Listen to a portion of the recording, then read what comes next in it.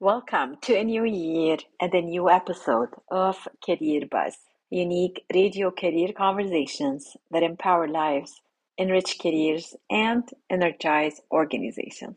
Be inspired right here on CIUT 89.5 FM in Toronto and worldwide at ciut.fm. Our program today is a Career Buzz production of Hoda's Career Info. I am Hoda Kilani, certified professional career coach and president of Rauth Career Fit, a private practice committed to increasing career literacy.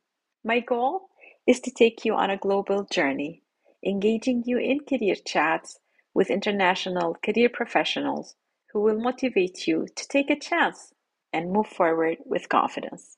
Later on Career Buzz, you will meet author, resume writer, and career coach, Dr. Norma Dávila. But first, I'd like you to meet Dr. Ingo Rauth, the founder of the School of Becoming, a school where he supports people in navigating life-changing career transitions. He is a professor at Rotman School of Management, the University of Toronto, and IE Business School in Madrid, teaching professional and leadership development. Ingo changed careers more than a dozen times, relocated 37 times, and sold everything he had 3 times. Fascinated by this experience, he developed a passion for professional development and found purpose supporting others going through career transitions. And today, Dr. Ingo will be talking about career transitions. What does it mean to go through midlife crisis, as well as about ageism?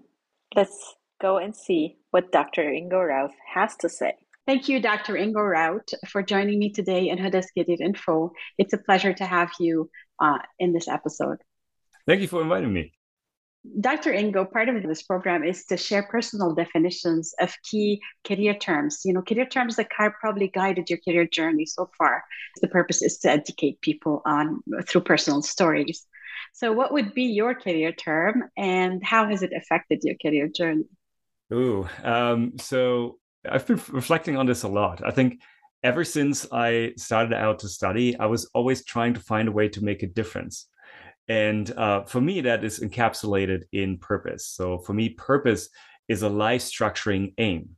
So if you have purpose, it actually helps you to understand, okay, which career choices should I make or not make? Which direction should I go? Which country should I live in?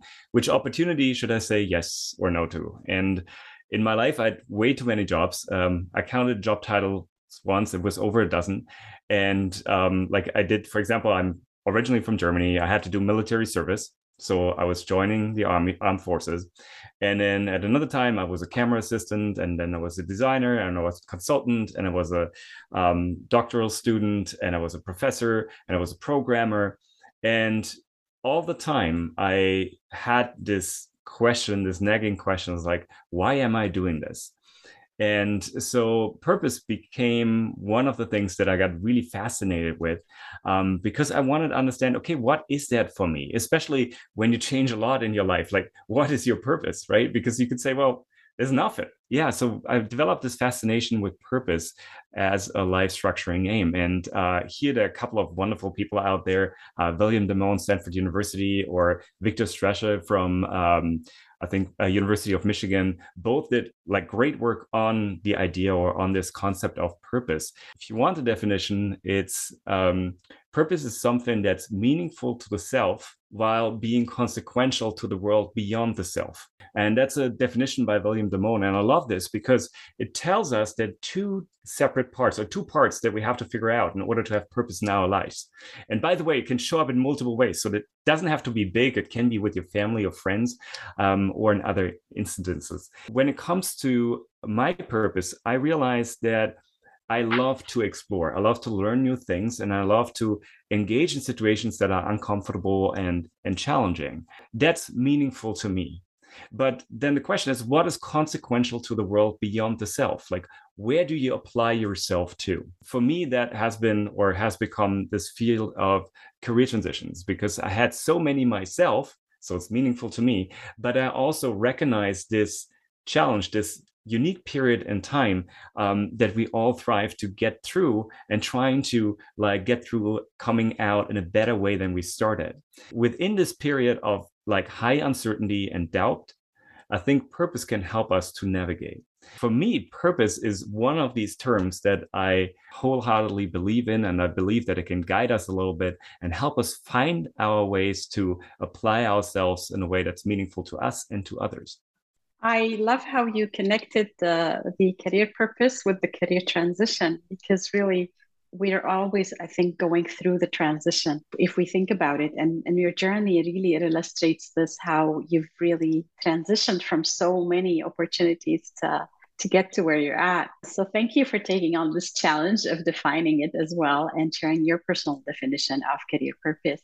You have mentioned a little bit about your journey, and this would be typically my next question is, can you share with the audience your personal story and perhaps that part you would like to highlight, and embedded with it any message that you think someone would benefit watching this program?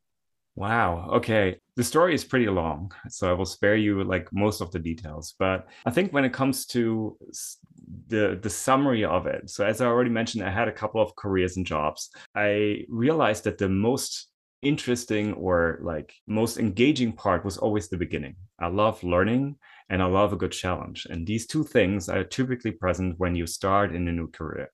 However, over time, when I realized like, oh yeah, I got this and it works for me, I started to doubt what I was doing, and I started to doubt that it was enough. And partially driven by this idea of purpose, and partially driven by feeling I wasn't good enough, what I was doing wasn't good enough, I ventured into the next thing. So you could say like it's like I was driven by two things, and I could express it as like I was always wanting to like have a bigger impact. That would be very good. Or I could say, well, I was always driven by not feeling good enough. And both stories are equally true. And like for me, that became kind of something that really fascinated me. And recognizing this also gives you some power, because sometimes we get so addicted to our emotional state that we feel like we have to comply to it, or like all the time. So I always felt like if I'm not challenged, if I feel like I'm good enough, there's something wrong with what I'm doing. That's a very like challenging thought to have, and like it has accompanied me for the most like for most of my life, through all of these challenges, through all of these changes. It wasn't the nicest thing, because I always felt like I wasn't good enough, I wasn't there yet, my impact wasn't big enough. The only thing that helped me, and that was later in my, I would say my 30s, like later 30s, early 40s, made me like reflect on, okay, when am I when I when am I good enough? What is good enough for me? And when do I recognize that I have impact? And when do I recognize that I doing something worthwhile? Because if like I would have kept on going, I would have kept on changing careers and like moving on to the next thing. And I won't lie, it still kindles me like to think about like exploring different careers and opportunities. I kind of love doing that. But when I look back in my life, it got me to so many places and meet so many people, which I'm really thankful for. So there's an upside, but it's also a downside, because it never allowed me to build anything. I never like had a real home. I like moved 37 times in like a period of like a little bit over 20 years, which is insane. I lived in 7 countries. I made friends and then like tried to hold on to them, but moving to a different country, like I had to make new friends. So with with darkness comes no, what's the saying, with light comes shadow, kind of thing. And so yeah, like I think that's something that I took away from it, that there's always two sides to anything that I do. And what I do right now is I came to realize that I want to have something that is a little bit more lasting. So with my girlfriend, we bought a house, and currently in my office, super happy about it. We recently like welcomed our son, our firstborn, into this world, which was amazing. Has been a challenging journey, but I'm so happy seeing him every day, and like having something I can continuously dedicate myself to. And maybe it's the time of my life in terms of like how I changed as an individual, but right now I really enjoy like a steadiness and the ability to not have to change, but like think about transitions, think about change, think about purpose in a way that enables others, and not like turning my life around once again. So yeah, it's like sometimes it's, I guess, to end this and to answer your question, sometimes it's just good where you are and you don't realize it until you embrace it. Well, congratulations on the arrival of your baby. Thank you. You know what? Your journey is probably an adventure that many people dream of taking. Particularly when I get clients who feel stuck in where they are because they had been doing the same job for 10 Mhm. years, or because they, went to university and followed the expected path. They'd be like, I want to do this, but I'm too scared. I don't know that I can step out and change Right. this path right now, but I'm not happy where I'm at. Mm. You kind of reverse the trend by kind of doing all these exploration. Now you've got into a point where you're ready to settle down. So thank you for sharing that so people can see the two sides of doing things. You and I have talked about what I would call lifelong learning, but you taught me something new and you're calling it long life learning. So can you tell me your understanding of long life learning and where you got the idea for that? Yeah. So as you pointed out, I guess I love adventure. I still do. And in the beginning of 2020, I joined an institution called the Modern Elder Academy in Baja, Southern California, which is in Mexico. And this institution is dedicated to help people who are about to retire, so 50 onwards, so later midlife, if you like, or midlife, to navigate midlife. Because as it turns out in midlife, which is a very interesting period of time, we think in our modern society, we're fully developed, we are there. And Oda, I know a little bit about your story, and like, I know that we know we're not there yet, right? There's like somehow it felt like this promise that everything's going to be all right, and we are like just feeling great, and we're at the height of our careers, we have everything figured out, and we have the perfect life, and we worked for this for the longest time, and then all of a sudden we achieved this, and then we realized, like, yeah, was that it? Isn't there anything more? I had a conversation with one of the founders, Chip Conley, who loves to play with words. He's really remarkable when it comes to that, and he has written a couple of really interesting books. Can only recommend your like viewership to or listenership to actually check them out. So we sat down and had a conversation, and we wanted to like cast a new light on midlife, because what comes to mind when we talk about the midlife for most people is midlife crisis. And it's like, okay, why is this happening? And is this happening? And is it really that bad? And when you look at it, midlife crisis is a very popular myth and a little bit of an excuse sometimes. If you look at life and how we experience midlife, it's actually not that bad. Most of us are pretty happy. When you look at the U curve of happiness, which is one of the things that we mentioned in that white paper, which you can download, by the way. Just Google it, or maybe you can include it in the show notes for that. You see that there is like a low point in happiness over our lifetime development, which is somewhere around 46. And so what happens is until 46, like happiness declines. And then after 46, happiness increases steadily. It's not a lot, but enough for us to say, well, if it's is it really that bad? And like, do we have to be afraid of age or aging? Is the journey really over, or are there new things coming? And when we looked into the research, we realized there is a lot to learn and a lot to discover and a lot to do when you progress into later stages of life. Unfortunately, as a society, we haven't embraced that. As I said before, we thought like we had reached our peak in our 40s. And that's like, given like what we had in the past in terms of life expectancy, where people live to 60s, that's totally fine. But nowadays, like, you live, or you can potentially live to 100 years old. And so you like at 50, like have 50 more years. That's a lot of lifetime. So what do you want to do with it? And we said, because nobody taught us that, nobody educated in how to navigate life post like your first education, your first like maybe marriage or relationship and house, which is the stereotype, like we never got to venture on. And long life learning is learning for a long life, learning to live a long and satisfying life. And Chip Conley invited me to write this white paper with him when I was down in Baja California, and we dedicated a couple of months to read all the paper, read all the research on midlife, and like try to paint a new picture on what that period could be like and what are the advantage actually of aging.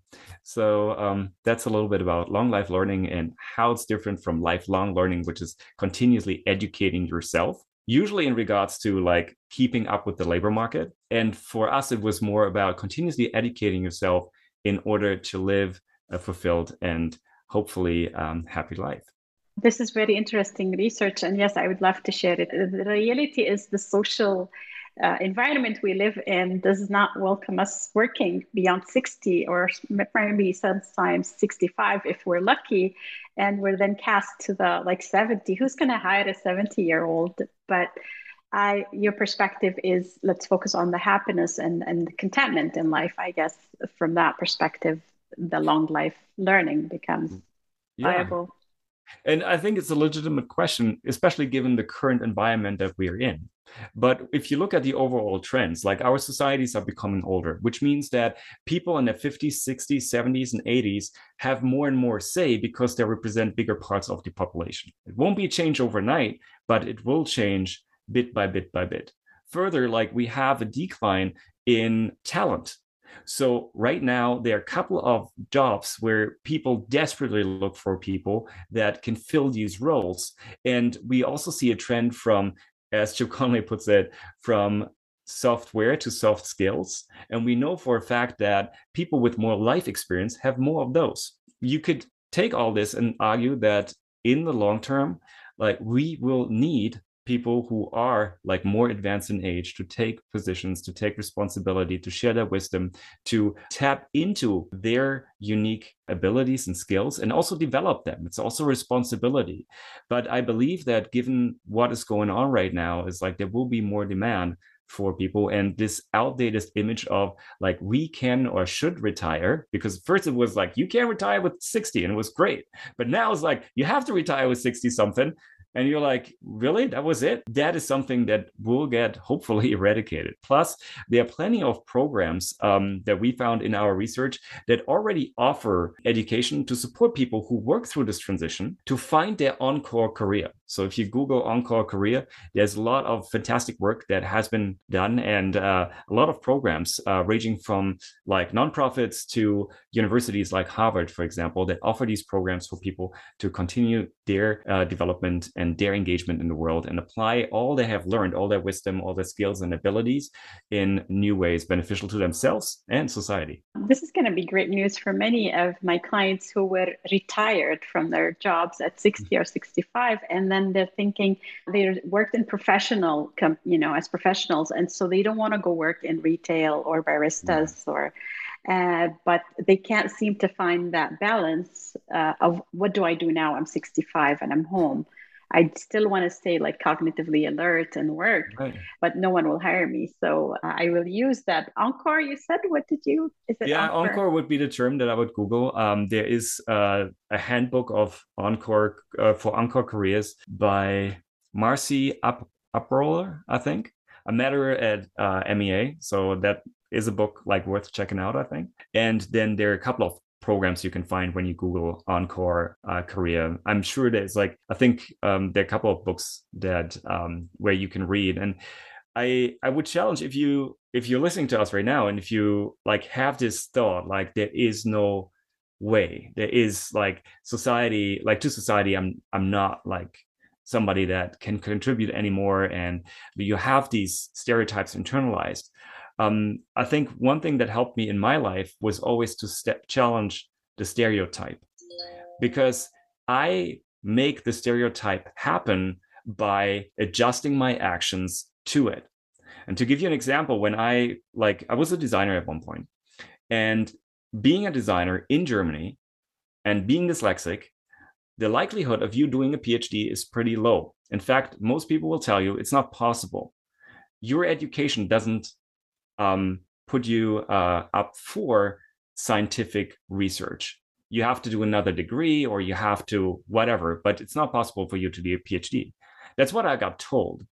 Now, by accident and stubbornness, I discovered that there was an exemption to the rule, which was if any professor at any university thinks you are worthy or capable of pursuing a PhD, they can make an exemption for you. But that wasn't public knowledge at the time, and I still don't think it is. So like through that, I found a loophole. I found a way for myself. But if I would have fallen prey to like the stereotype and the idea of as a designer, you're not capable of, or as a dyslexic person, you shouldn't pursue, right? I wouldn't have gotten to where I am. And I think there's another thing that plays into this. We are largely trained to perceive as if our personalities are fixed, and as if like our past is our future. And if you really believe that, then well, that might be a pretty bleak outlook on life, because it means that your past dictates your future and dictates what you can do next, and also limits what you can do next. But through all our life, we have been changing, we have been adapting, we have been like venturing into new careers, into new relationships, into new like society, parts of society, or into new roles, like socially as well as professionally. And if you look at your own life speaks like a language of transition, of change, of development, of your ability to adapt and develop yourself. I believe that once we see that for ourselves, we can find the strength to challenge these like stereotypes and can find ways to engage. And yes, it might not be the traditional kind of labor market and applying for job kind of game that we played throughout our 20s, 30s, 40s, 50s, and so on. But there might be other ways to engage and find opportunities to engage. And as I mentioned before, there are like new opportunities and ways to find these possibilities for us.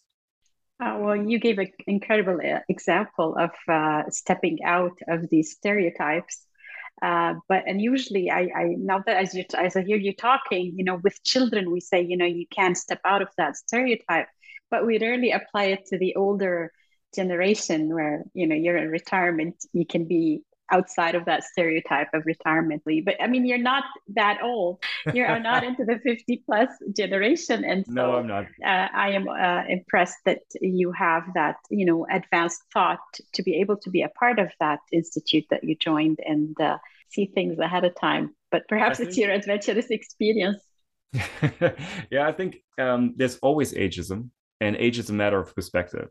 When I started my PhD with, I think 34 at the time, or 32, can't remember, I considered myself old because everybody around me was in their early 20s, just like had their masters and continued with their education. And like, I felt like, oh my God, like, will I be able to do this? And Oda, I know you started also like going back to university later in life, right? And there's all these doubts that come up. And like, will I be able to learn? Will I be good enough? Like, oh, they're so advanced. They have all these, like, they're so agile in their minds. They have been learning for the last 10 years, and I have been out of school or out of university for 10 or 20 years, right? So these things are a natural part of pursuing anything new. And they are meant to keep us safe. And I think this is where most of us struggle a little bit, because we think that our doubts and fears are justified, and to a large extent they might be, but they are not meant to empower us. They're meant to keep us in a safe environment that allows us to continue the way we have been. And I think when it comes to any transition at any age, like, the hard part is not necessarily to find a new thing. The hard part is to work on yourself and develop yourself to become that new thing. And if I have been doing something for the last 20 years, or last 10 years or 30 years, then it becomes incredibly hard, because what I have to do is I have to challenge myself, my understanding of self, my identity, and with that, a whole lot of the security that I experience in life. And so I think that when you want to push beyond like retirement and say like, you know what, like, I'm ready to do more, I have more in me, then the challenge is not only that, like, to fight ageism and become recognized as somebody that can still contribute, but also to question, like, how do I want to contribute? How do I want to apply myself? And kind of engage in this discovery process that allows you to find your strength and your kind of dedication in moving forward. because it might not be the role that you're used to have. It might not be the status that you used to have. It might not be the security that you used to have. You might start somewhere where you feel like insecure, where you feel like challenged, where you feel like you're back at square one. And I think here, like the thinking has to change a little bit. At least it's from my own experience. What I realized is that when I started anything new, I was thinking about the end goal. I wanted to be X, a PhD.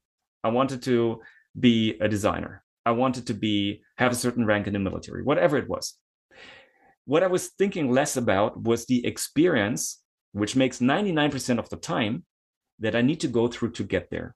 And recognizing that the experience that I need to go through and like go through every day is like the thing I'm like actually wanting.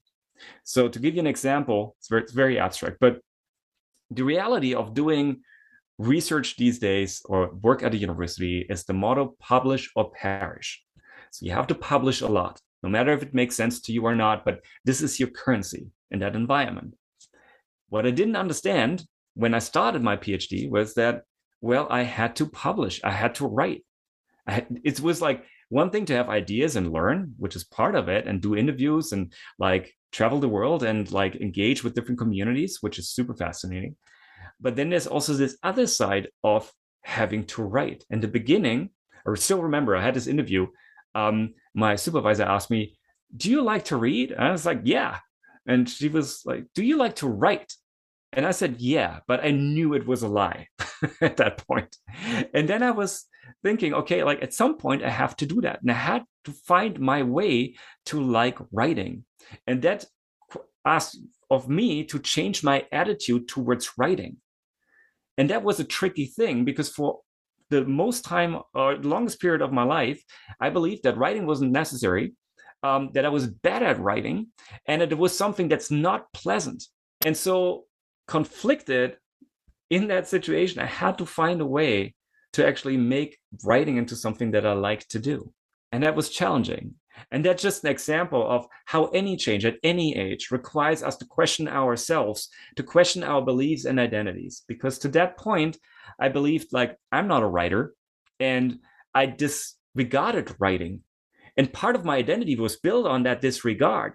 And all of a sudden, I had to say, well, I like writing, and I had to admit that I'm not good at it, and I had to believe that I can become better at it. And that was difficult. But luckily, like I had great supervisors, a great environment, and like one amazing educator at the university. She gave or she taught a structured writing course, and through her, I discovered my love for writing because she taught me how to write and how writing was not a mystery and how I could be capable of doing great academic work and becoming a better writer. But like it had to start with frustration and anxiety and feeling insignificant and feeling like out of place, a little odd, like I was winging it. And it didn't feel great. But once I applied myself and I started to engage in the journey and realized how I made like became better step by step by step and celebrate these small victories, I started to enjoy the process. I started to enjoy the way more.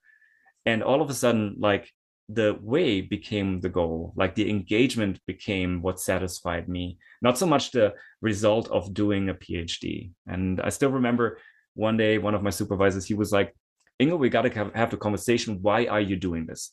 Are you doing this for the title, or are you doing this because you want to create something worth reading? That was a kind of a really smart question. Jan, my supervisor at the time, asked me. And I said, well, I want to write something worth reading. And so I owned it to myself, as well as my supervisor, as well as to the community I was researching and like wanting to support, to write something worth reading that was insightful and to the best of my abilities.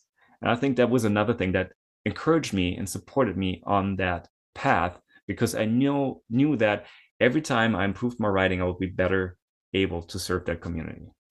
Thank you for giving the detailed example, and I appreciate that. As you're talking, I'm thinking of my own journey, and like you're saying, you already have your own fears and anxieties about moving forward in that challenge that you chose to take on. But you really need those supportive people around you for sure to tell you you can do it. And so you can push the naysayers out of the way. It's who say you can't do it. This was a very, very good detailed answer. Thank you. These were all the questions I have for you, Dr. Ingo, today. I appreciate your time, but was there something you would like to wrap up, some sort of advice for those listening? One more tip, you gave a lot already, so we can wrap up with? One tip that I started to give recently when it comes to career transitions and doing the thing that you love doing. I think for me, going through my transitions and having the experience that I had when working with people on the topic, enabling my students and reading the research, I think it comes down to two things. First of all, it's showing up authentically, and then finding a room that you are appreciated in for who you are authentically and that wants to engage you based on who you are authentically, which requires opening a lot of doors. So what I mean by that is that we are very trained to look for the solution, the next job out there, but it actually starts with us. It starts with us understanding what makes us happy, what feels meaningful, what do I love to engage in, what am I passionate about, what kind of like satisfies me and makes me happy while doing it, not just for the result, but for the experience of engaging in that. And that is not usually not a job. It comes down to values and strength and things you love doing. It could be writing, it could be painting, it could be talking to people, having engaging conversations, and it could be values like freedom or like equality or whatever your values are. So once you have that, once you know what that is, it's on us to show up authentically as that person. And with every room that we enter in that way, and that could be a conversation you have with a friend or a conversation you can have with a stranger or like in an interview or like online, with every conversation, you practice yourself. You will be seen and invite others into your life that see you for who you are. And if you're truly authentically yourself, and that's my belief, I believe that people engage you based on who you are. And so if you get into the right room, if you get into the right environment and people see you for who you are authentically, people see how you are passionate about what you're talking about, how you want to engage. If it resonates with them, they will start to engage you. If it doesn't resonate with them, you will see the signs. And then it's not about like being sad. It's more about, like, for me at least, recognizing, okay, I'm not in the right room. Let's do them and myself a favor and let's move to the next room because there's a definite amount of rooms. And I believe that these two things, showing up authentically and finding the right room, are key to actually find a fulfilling and meaningful and happy life. So that's the last thing I want to share. This is great advice. And throughout your message, like throughout the whole conversation today, it's really about getting to know yourself. You just said, show up authentically who you are, not to be afraid to show who you are. So thank you so much for your time, Dr. Ingo. I'm sure we'll have more career conversations, you and I. I appreciate your being on this program. But I'm very much looking forward to that. And thank you so much for having me and for inviting me to share a little bit of what I've experienced with your questions. You are listening to a Career Buzz production of Hoda's Career Info on CIUT 89.5 FM in Toronto and worldwide at CIUT.FM. Stories show that who you are matters. I'm your host, Hoda. Before continuing on with today's show, I would like to remind listeners about Career Buzz's other episodes of inspiring career stories. To check them out, go to careercycles.com and click podcast, or subscribe to the podcast Career Buzz on your favorite podcast app. And please do leave us a review. For more career info, have a listen to past episodes, including my career chats with Denis Gravel and Marianne Bernard. My next guest today is Dr. Norma Dávila. Dr. Norma Dávila has more than 16 years of experience handling changes across the life cycle and over 11 years providing career management services. She is passionate about facilitating her clients' transformation into more self-confident professionals who have a deeper grasp of their strength and the value they bring to organizations. Norma co-founded the Human Factor Consulting Group with Wanda Pina Ramirez in 2012. to provide human resources and talent management outsourcing services. Currently, Norma also provides career coaching services for partners of relocated employees and has written blogs for REA partners in transition.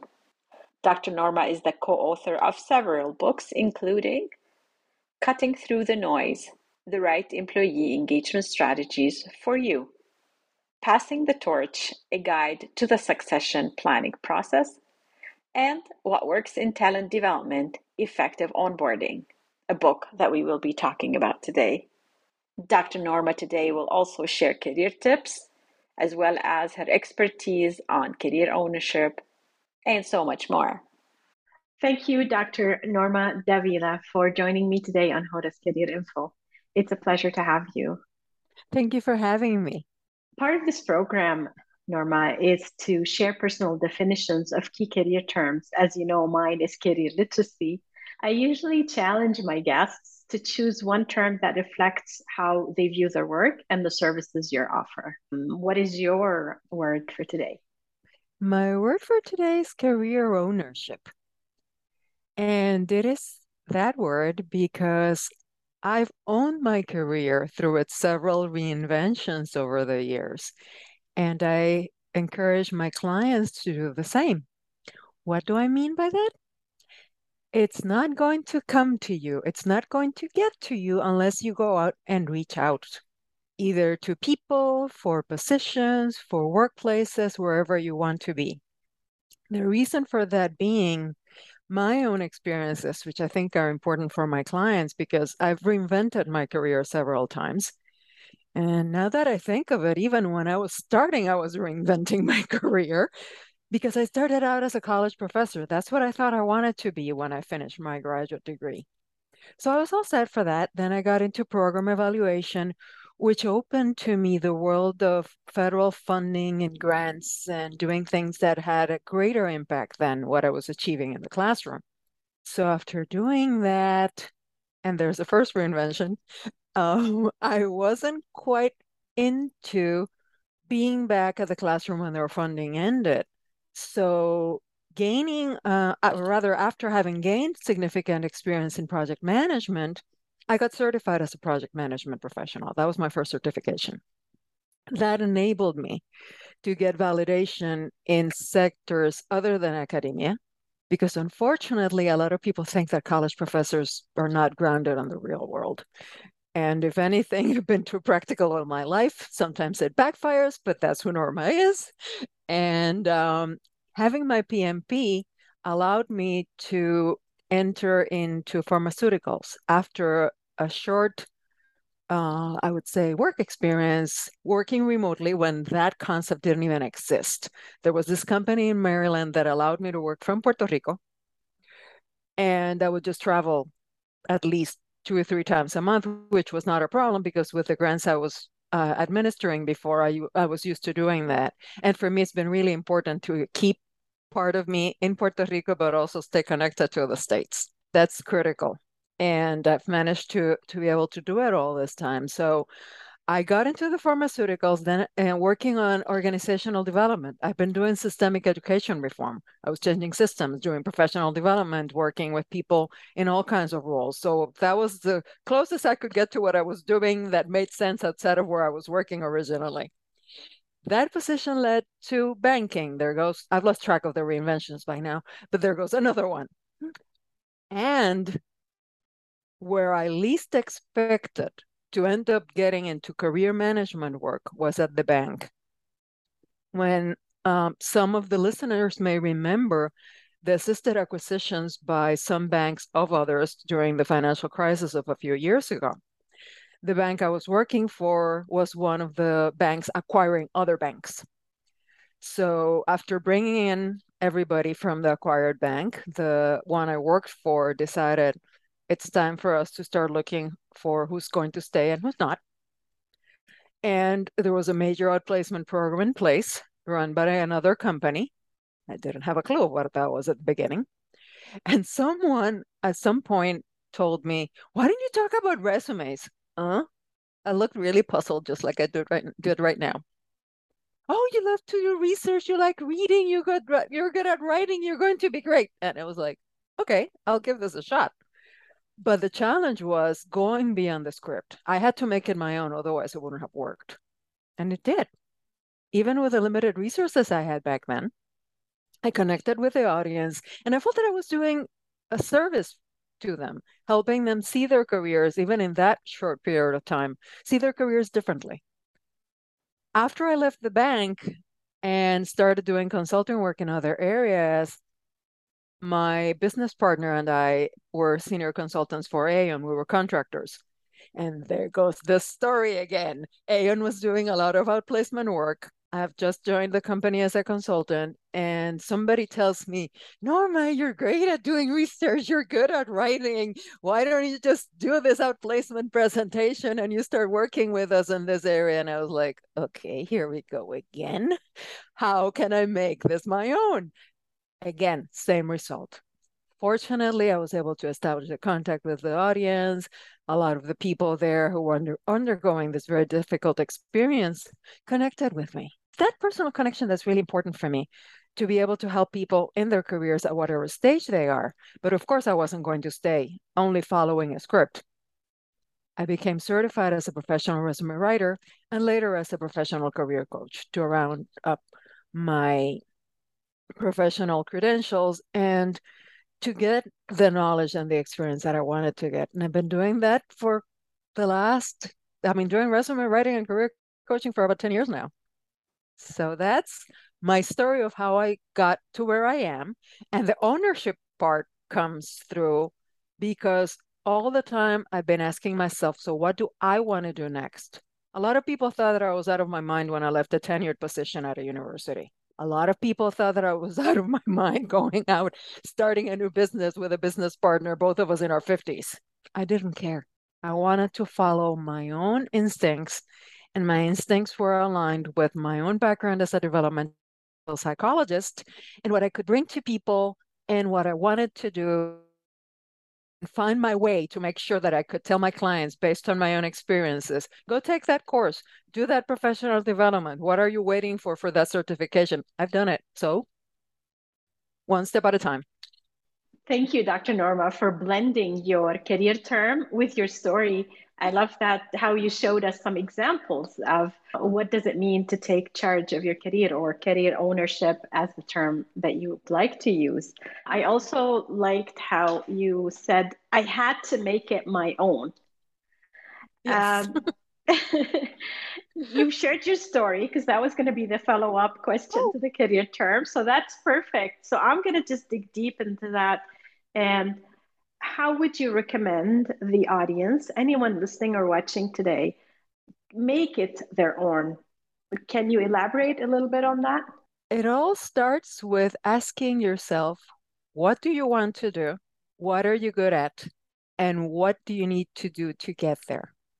These may seem simple questions, but they really require a lot of self-analysis and a lot of introspection because I may want to go to fly to the moon, but I'm lousy at dealing with movements and gravity or lack of gravity or whatever. So I know I'm not going to be quite cut to be an astronaut, but maybe there's something else I can do. So it's really and I know I'm picking up a weird example, but what I'm saying is that sometimes clients come with unrealistic expectations of what they can do because they're following a trend or somebody told them that they would be good at something. And when they start looking at themselves and going through the process with me, they realize that their heart is in another place and they can be really good at something else. And that's the way they want to go. Maybe something they wanted to do all along and they just didn't get the chance, or they had personal or financial circumstances that did not allow them to pursue that dream.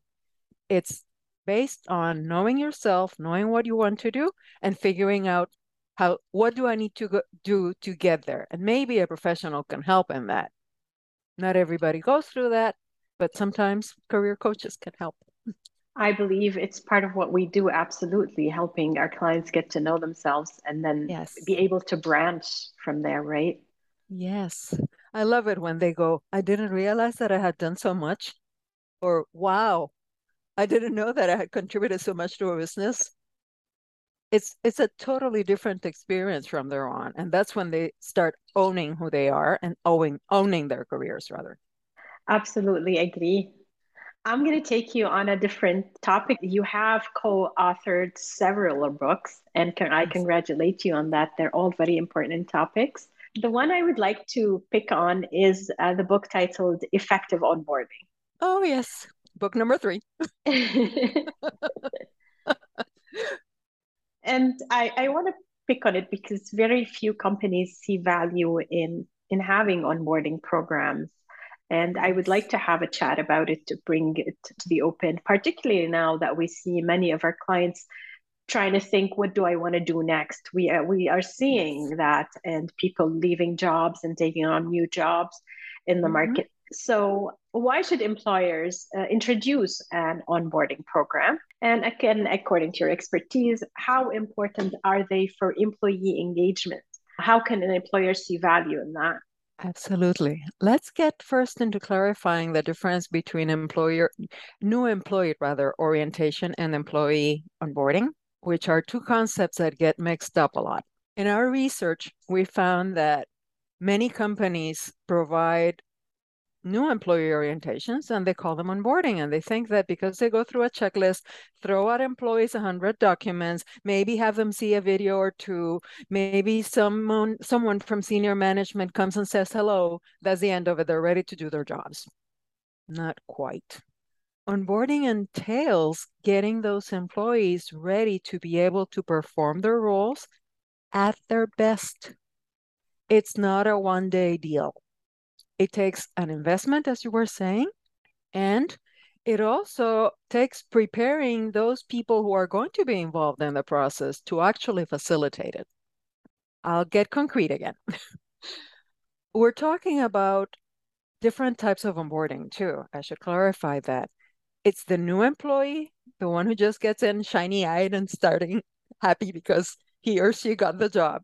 And it's also the new to role employee who needs onboarding, the one who's been doing something for 3, 5 years, maybe more, and is shifting to another department or another role or doing something else. It's a new way of doing things, even in the same culture. That employee has the advantage that he or she knows the culture of the place better than somebody who just came off the street. And that in itself means that the programs have to be differentiated, but they're still going to have a lot of components in common, especially when it comes to getting from the general onboarding to the role specific onboarding. And that manager or supervisor has to play a critical role in mentoring, guiding, checking in on the employee, and providing those tools that the employee will need to be successful. Let's just get an example of something that happens. It actually happened to me at one point. I walk in very excited.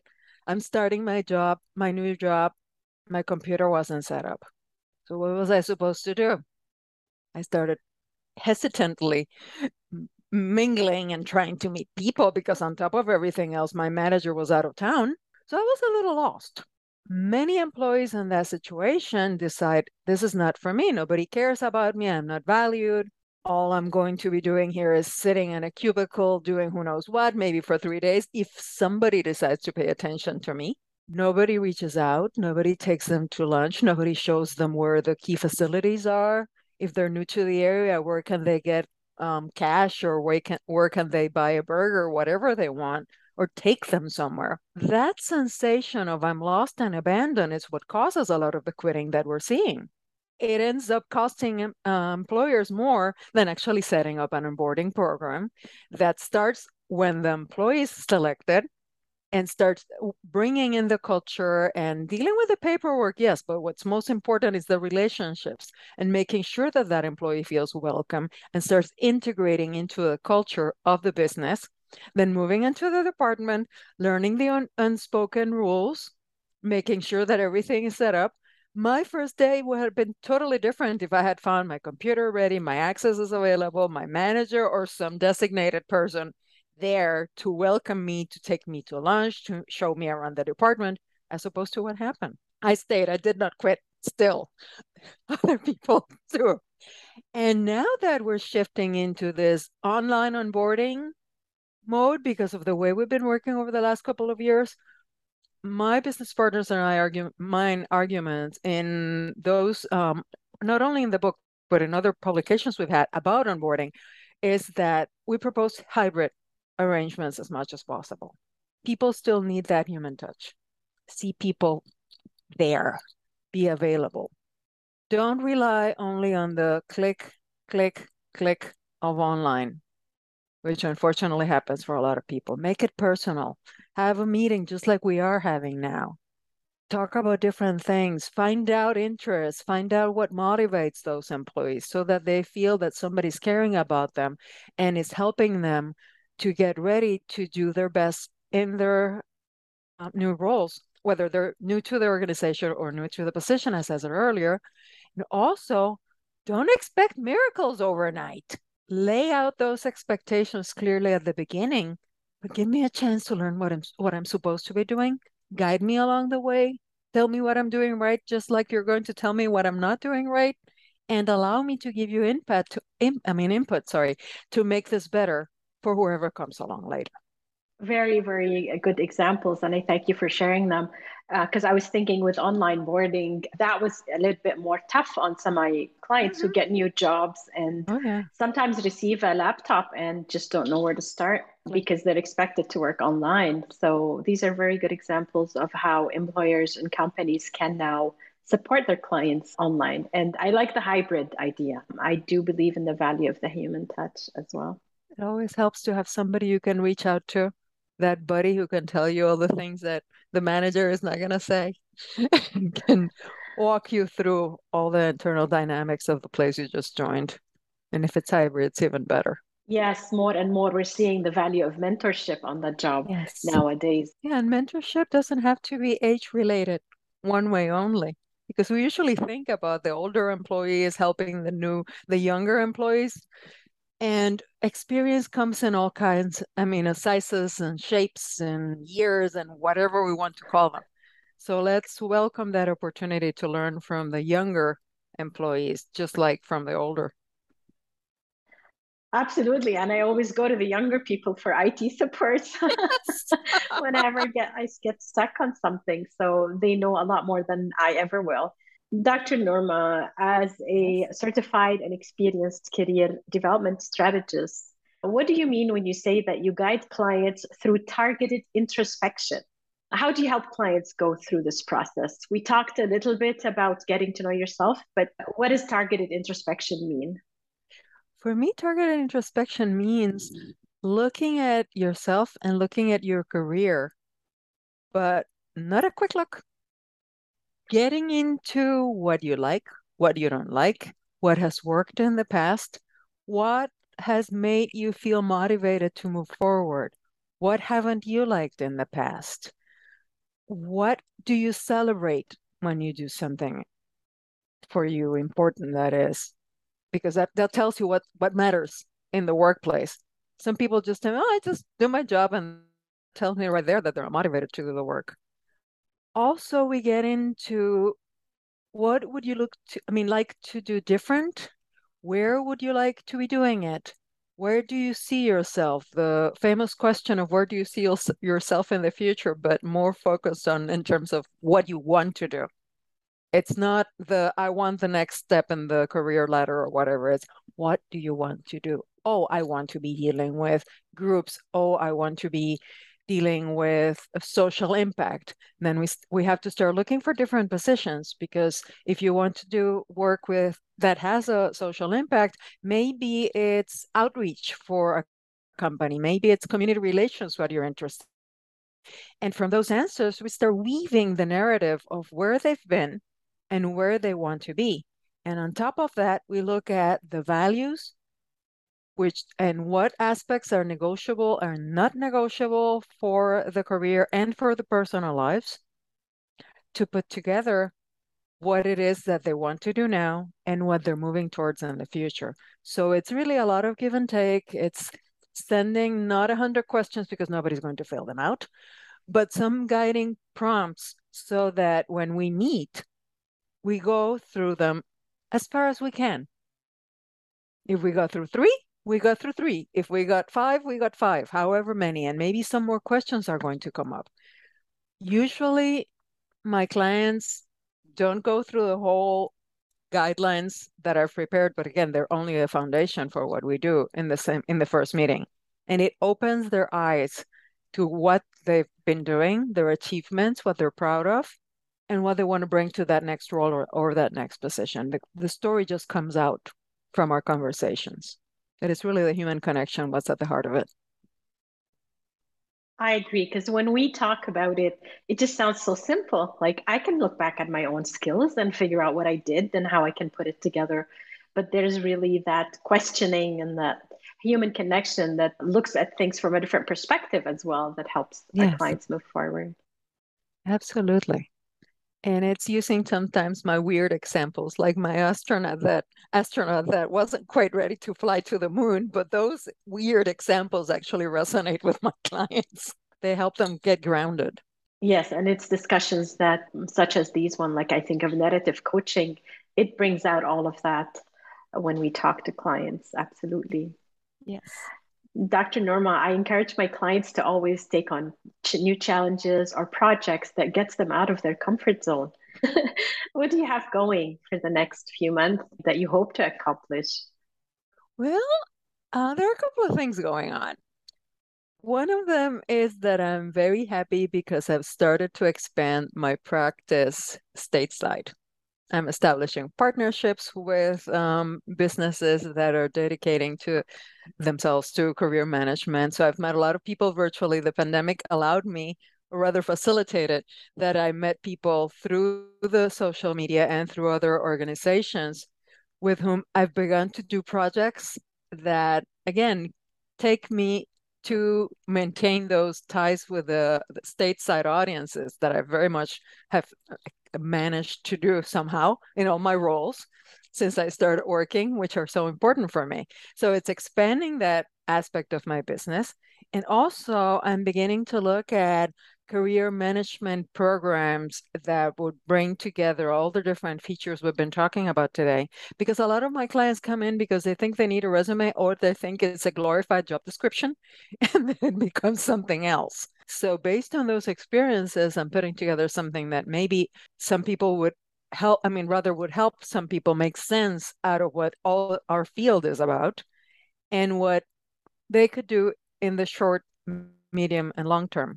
So we'll see how that comes out. With your experience and research and having experienced several jobs, I'm looking forward to what will come out from that program. Congratulations on taking the step.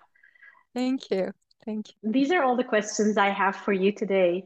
Is there anything you would like to add to wrap up and share with the audience, with job seekers, perhaps who are reflecting on their jobs or looking for jobs right now?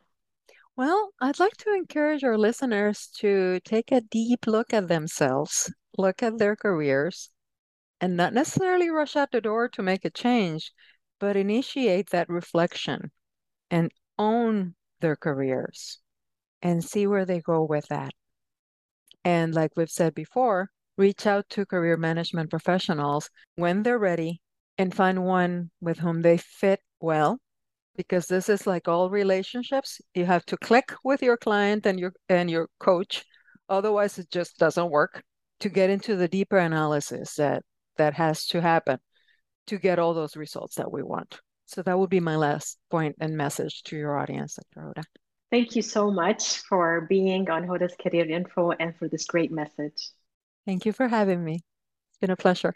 You've been listening to Hoda's Career Info on Career Buzz, right here on Canada's unique radio conversation that empower lives, enrich careers, and energize organizations. CIUT 89.5 FM in Toronto and worldwide, online at ciut.fm.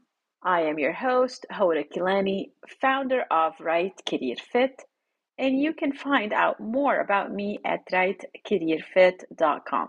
Thank you to my guests, Ingo Rauth and Norma Dávila, for supporting my mission to increase career literacy and for supporting you in your career journey. Ingo and Norma shared valuable career tips Which tip appealed to you and why? You can connect with Dr. Ingo Rauth and Dr. Norma Dávila on LinkedIn. Catch Career Buzz every Wednesday at 11 a.m. The views, information, and/or opinions expressed during this series are solely those of the guests involved and do not necessarily represent an endorsement from the series provider. This is it for today's episode of Career Buzz and Hoda's Career Info. Thank you so much for listening.